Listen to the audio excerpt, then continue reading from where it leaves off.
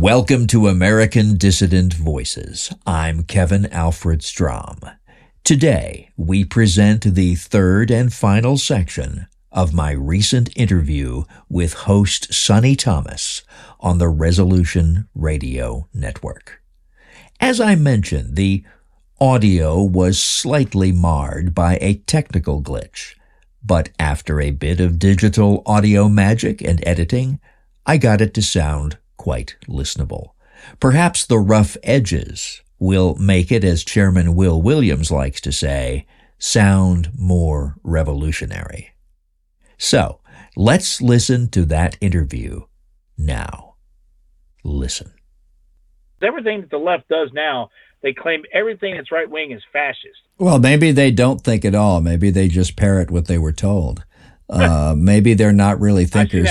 They're just team joiners, and they've joined a team, and they're going to support that team, and that's all there is to it. The arguments, the thinking. If there is any thinking, it just is, how can I support my team? So I don't really care what their models say. I don't think that their models matter. Their models are mostly stupid and irrelevant. What is important is the survival of our people. What's important is that, we need a state, we need a government. Any people that doesn't have a government is dead in the water and is going to be rolled over by the tanks of states, peoples that do have militaries and governments and power. So if we're going to survive in this world, our tribe, the white tribe, needs a military. We need to be organized, and we need to have authority to keep our people pointed in the right direction. That's just basic. That's just so basic it's not even funny. Just total individualism is not going to cut it. You need to have an organized society. And totalitarianism, well, is that good or evil? I would just say it depends on what you're using it for.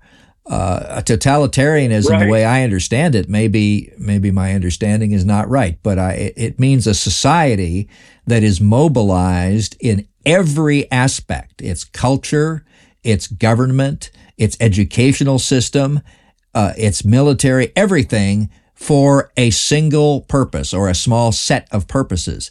And if that purpose is the survival of our race, the survival of our people, and the projection of our gene patterns into the future, then why is it bad to be totally dedicated to that, to have an educational system that is totally dedicated to that, to have an economic system which serves that purpose, to have a government which serves that purpose? Why is that total dedication bad? I don't think it is bad. In fact, I think we need that. However, you could have a government and a state and institutions that are totally dedicated to wiping out our race. And that's pretty much what we have now in the United States of America.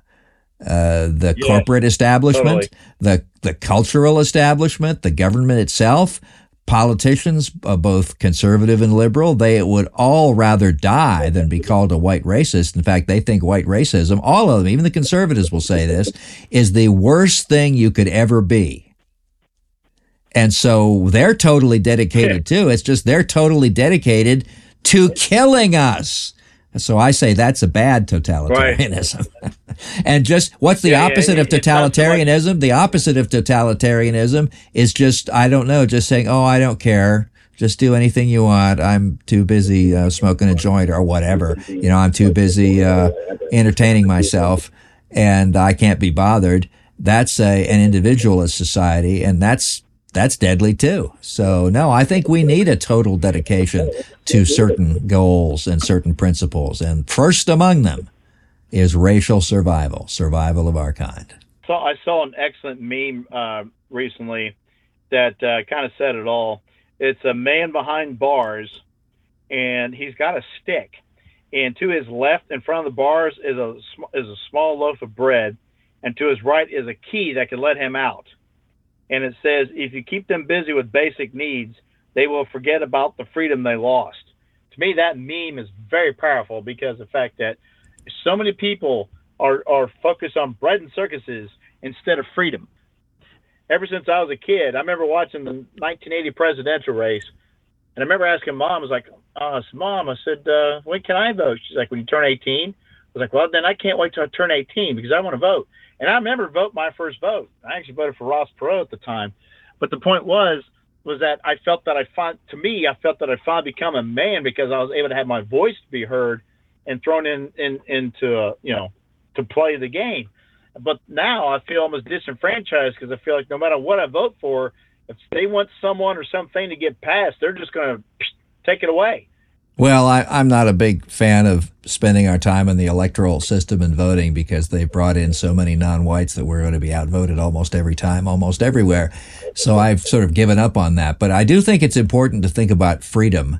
I think we need to not define freedom as just, the freedom of the individual to do whatever he wants. I don't think that's real freedom because believing that way has led to the present where basically we have lost our ability to continue to exist in the U. There's nothing worse than that. And I think instead we need to think of, we need freedom to do what's right to ensure the survival of our kind on this unforgiving planet. And that's the freedom that matters. That's the freedom that you might call self-determination of a people to determine its own destiny. And for a people to determine its own destiny, it needs land, resources, and its own government, a government answerable only to that people. This whole idea of having every nation, every white nation anyway, must be a multiracial, multicultural nation in which anybody's allowed to participate. That is death. That's death. That's not freedom. That's the opposite of freedom. Like I said, they're denying us the things we need, just that we need to exist. So freedom is the freedom to do whatever is necessary to keep or obtain the things that your people need to exist. That's the only freedom that means anything. Freedom to inject mind-destroying drugs into your body, that's not freedom. Freedom to declare yourself to be the opposite sex or get orgasms in some perverted way that doesn't lead to the birth of white children, that's not freedom. That's just garbage. That's just trash that they're putting out in front of you in hopes that you won't notice that they've taken away your real freedom. Right. And so we can't even begin to try to fight this thing at the ballot box because of the fact that people have no basic education on how the system even works. And you're talking about we need to get people back into our own countries, our own nations again. And I don't know if separatism is worth it either, because even if we focus on a certain area of the United States and say we're going to make this a completely white region, we could easily cut ourselves off and be landlocked, let's go to Montana. Yeah, that's a good idea. I would say that it's a little early to be talking about specifics.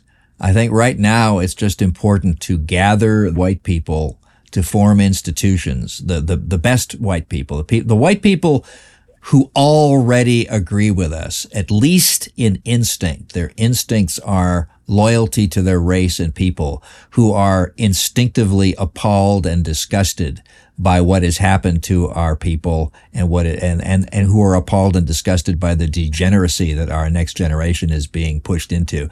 I think gathering those people together, the National Alliance is gathering in Upper East Tennessee, which is a very, very, very white area. And it's an area that a lot of white, really, accomplished, intelligent white people are fleeing to escape the hellholes that our cities have become. But eventually, our organization has to become economically viable to the point where it's self-sustaining. And, look at other subcultures that have succeeded. The Amish have succeeded. They have spanned the generations, and they effectively control a pretty big swath of territory here in my state, Pennsylvania. The Mormons, even though they may believe crazy things, just like I think the Amish believe some crazy things, nevertheless, they have succeeded in creating a subculture that controls a lot of real estate and a lot of local government and a lot of institutions out west. And they're economically self-sustaining. They're prosperous. Well, we as white people need to do the same things. If we don't have some kind of organized group that spans the generations, all of the memeing we do on Gab or other social media, all of the podcasts we do, don't amount to anything. We need to start having kids. We need to have business opportunities for those kids. We need to have marriage opportunities for those kids, and we need to educate those kids ourselves. And eventually we'll get to the point that where the Amish and the Mormons are now, where they have real power in the local community. And because of their economic success, because of their numbers, because of their deeply ramified family infrastructure in that area, they basically, you can't cross them without serious consequences. And they have an influence over the local politics. Well, we need to get there, and then we need to get even farther than there. We eventually will need to be even bigger than they are, because we need a nation of our own. But it's baby steps. Since we lost this nation, we've got to start at the beginning. Get the best whites, the clearest thinking whites together to do exactly that. Yeah, I mean, it's got to start somewhere. And we're starting to see some enclaves, because we still got the white flight problem, which a lot of that started especially during the war, because while all of our men are sit overseas fighting in a BS war that never should have happened in the first place, all the blacks are moving in and taking their places and taking their jobs. You always hear about Rosie the Riveter, but you never hear about good old Reginald coming in there and taking over y'all's neighborhood. And then when you try to get them out, the FDR administration do everything they could or even Truman do everything they could to stop you from trying to stop it. So, I mean, you couldn't win for losing, you know? Well, the United States government was captured by the Jewish power structure, and it at that point became the enemy of its own people. It became the enemy of the white people who had originally founded it. It's extremely ironic, tragic, and sad, but that's reality, and we have to face reality. That's true. All right, Kevin, are there any final thoughts you have? Any projects coming up you'd like our listeners to know about? Well, I would just say the best way to see what we're doing is to go to our websites. So far, they're still online. If you want to look at the books we have to offer, you can pay with Bitcoin or you can pay with checks or money orders. The Jews have denied us the use of their usury cards, but oh well. Go to cosmotheistchurch.org, and there you could learn also about the greatest legacy that I think Dr. Pierce has left for his people. Even greater than the legacy of the National Alliance is the legacy of the cosmotheist religion. So go to cosmotheistchurch, all one word, .org.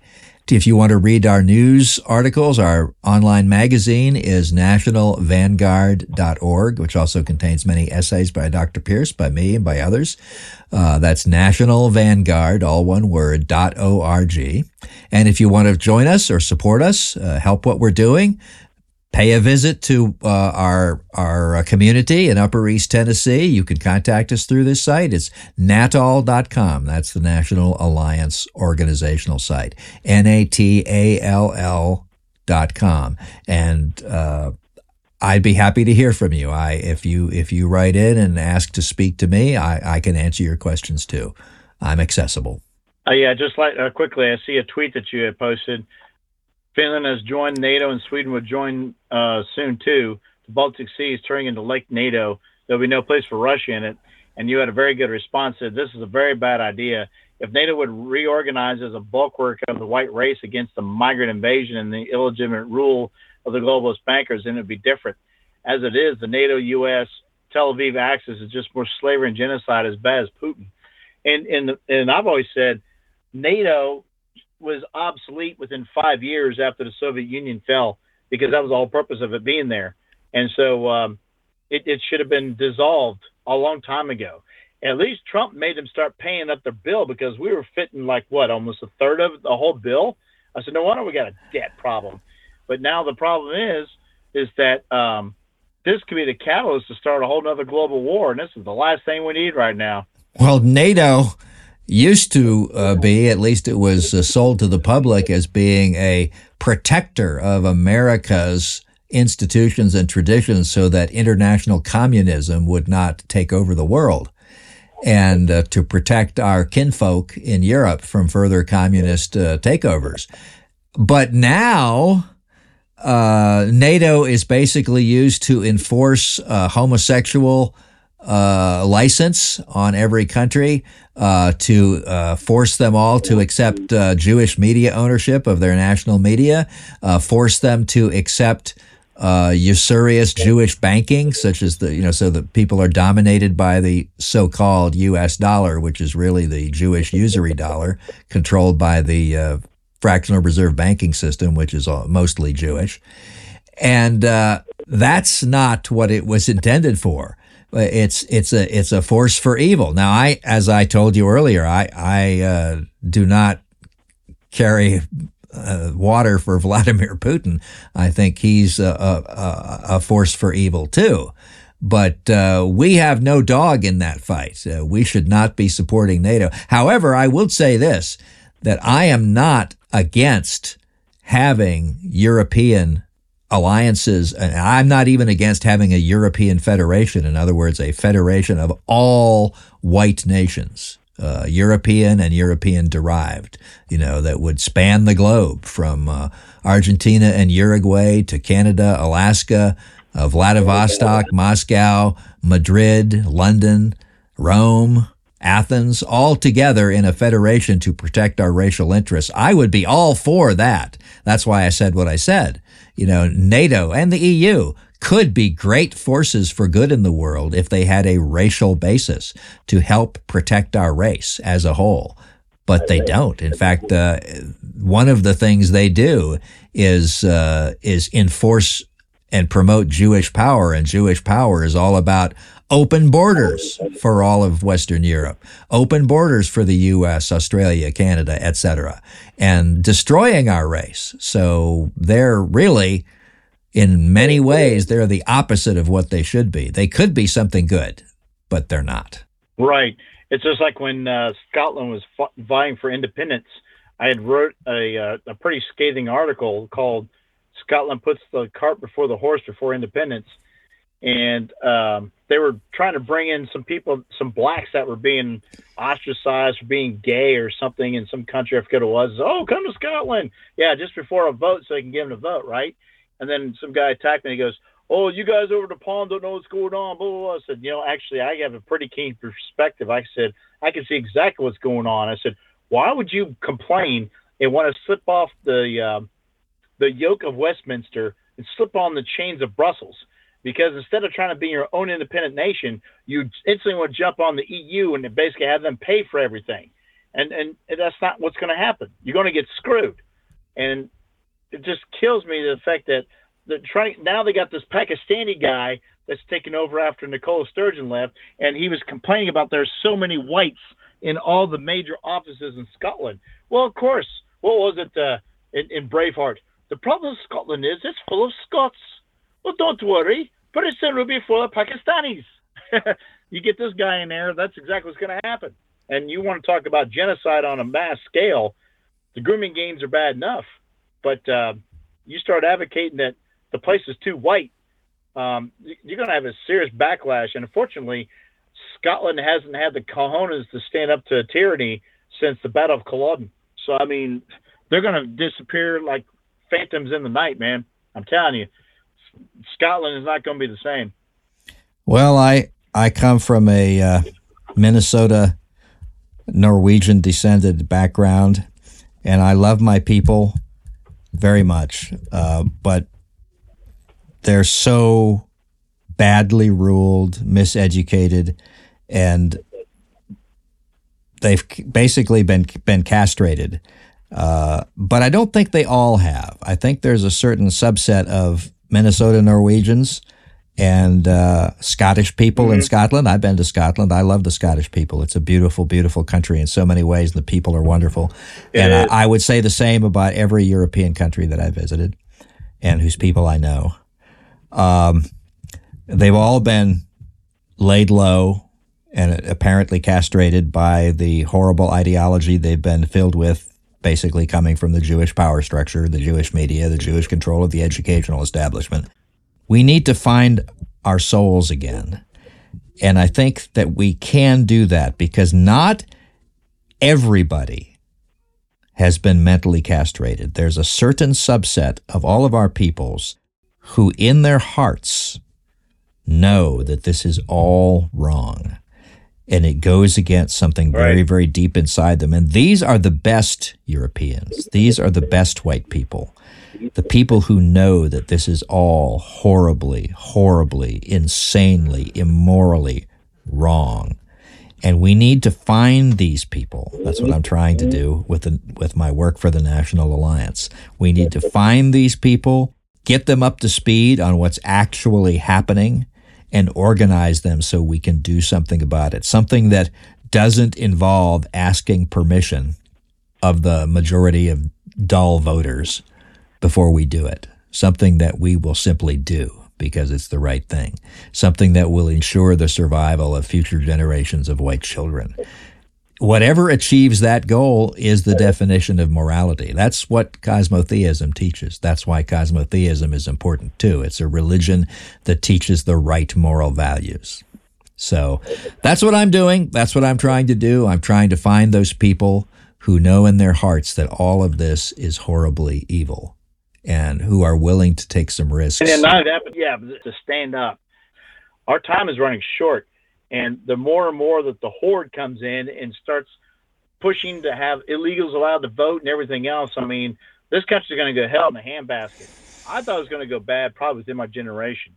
But I think within my generation, in my lifetime, we're going to not recognize this country at all. I mean, look how much has changed since the 70s. Well, I'm older than you. I already don't recognize it. I mean, yeah, if I go back into rural Western Pennsylvania, which is where I live, it almost looks like what America used to look like. There still are places that look that way, but even in medium-sized and small cities, it's basically not recognizable anymore compared to when I was a child. And I was 9 years old in 1965 when they opened the borders. So, yeah, it's sad that our people have failed to act and they've waited this long, but there's no time like now to start acting and doing right. All right, Kevin, if people want to help donate to the Dr. Pierce Library, they can go to your website to be able to actually go and maybe donate. You could just go to natal.com/donate if they would like to help. It's natall.com/donate. That will get them there. Okay, good. That way, if people want to support that, they have an option. All right, sir. We appreciate you coming on. And again, you always do a great broadcast. We always enjoy your content, and you always have a very interesting angle, and you're always trying to empower whites to start thinking for themselves and stop believing the Bolshevik lies. Well, I just see the situation, and I have a certain responsibility and a certain number of minutes on this planet, so I'm going to try to use them as best I can. Thank you for the good words. All right, sir. Talk to you again soon. Okay. Thanks for having me on your show. It was great. All right.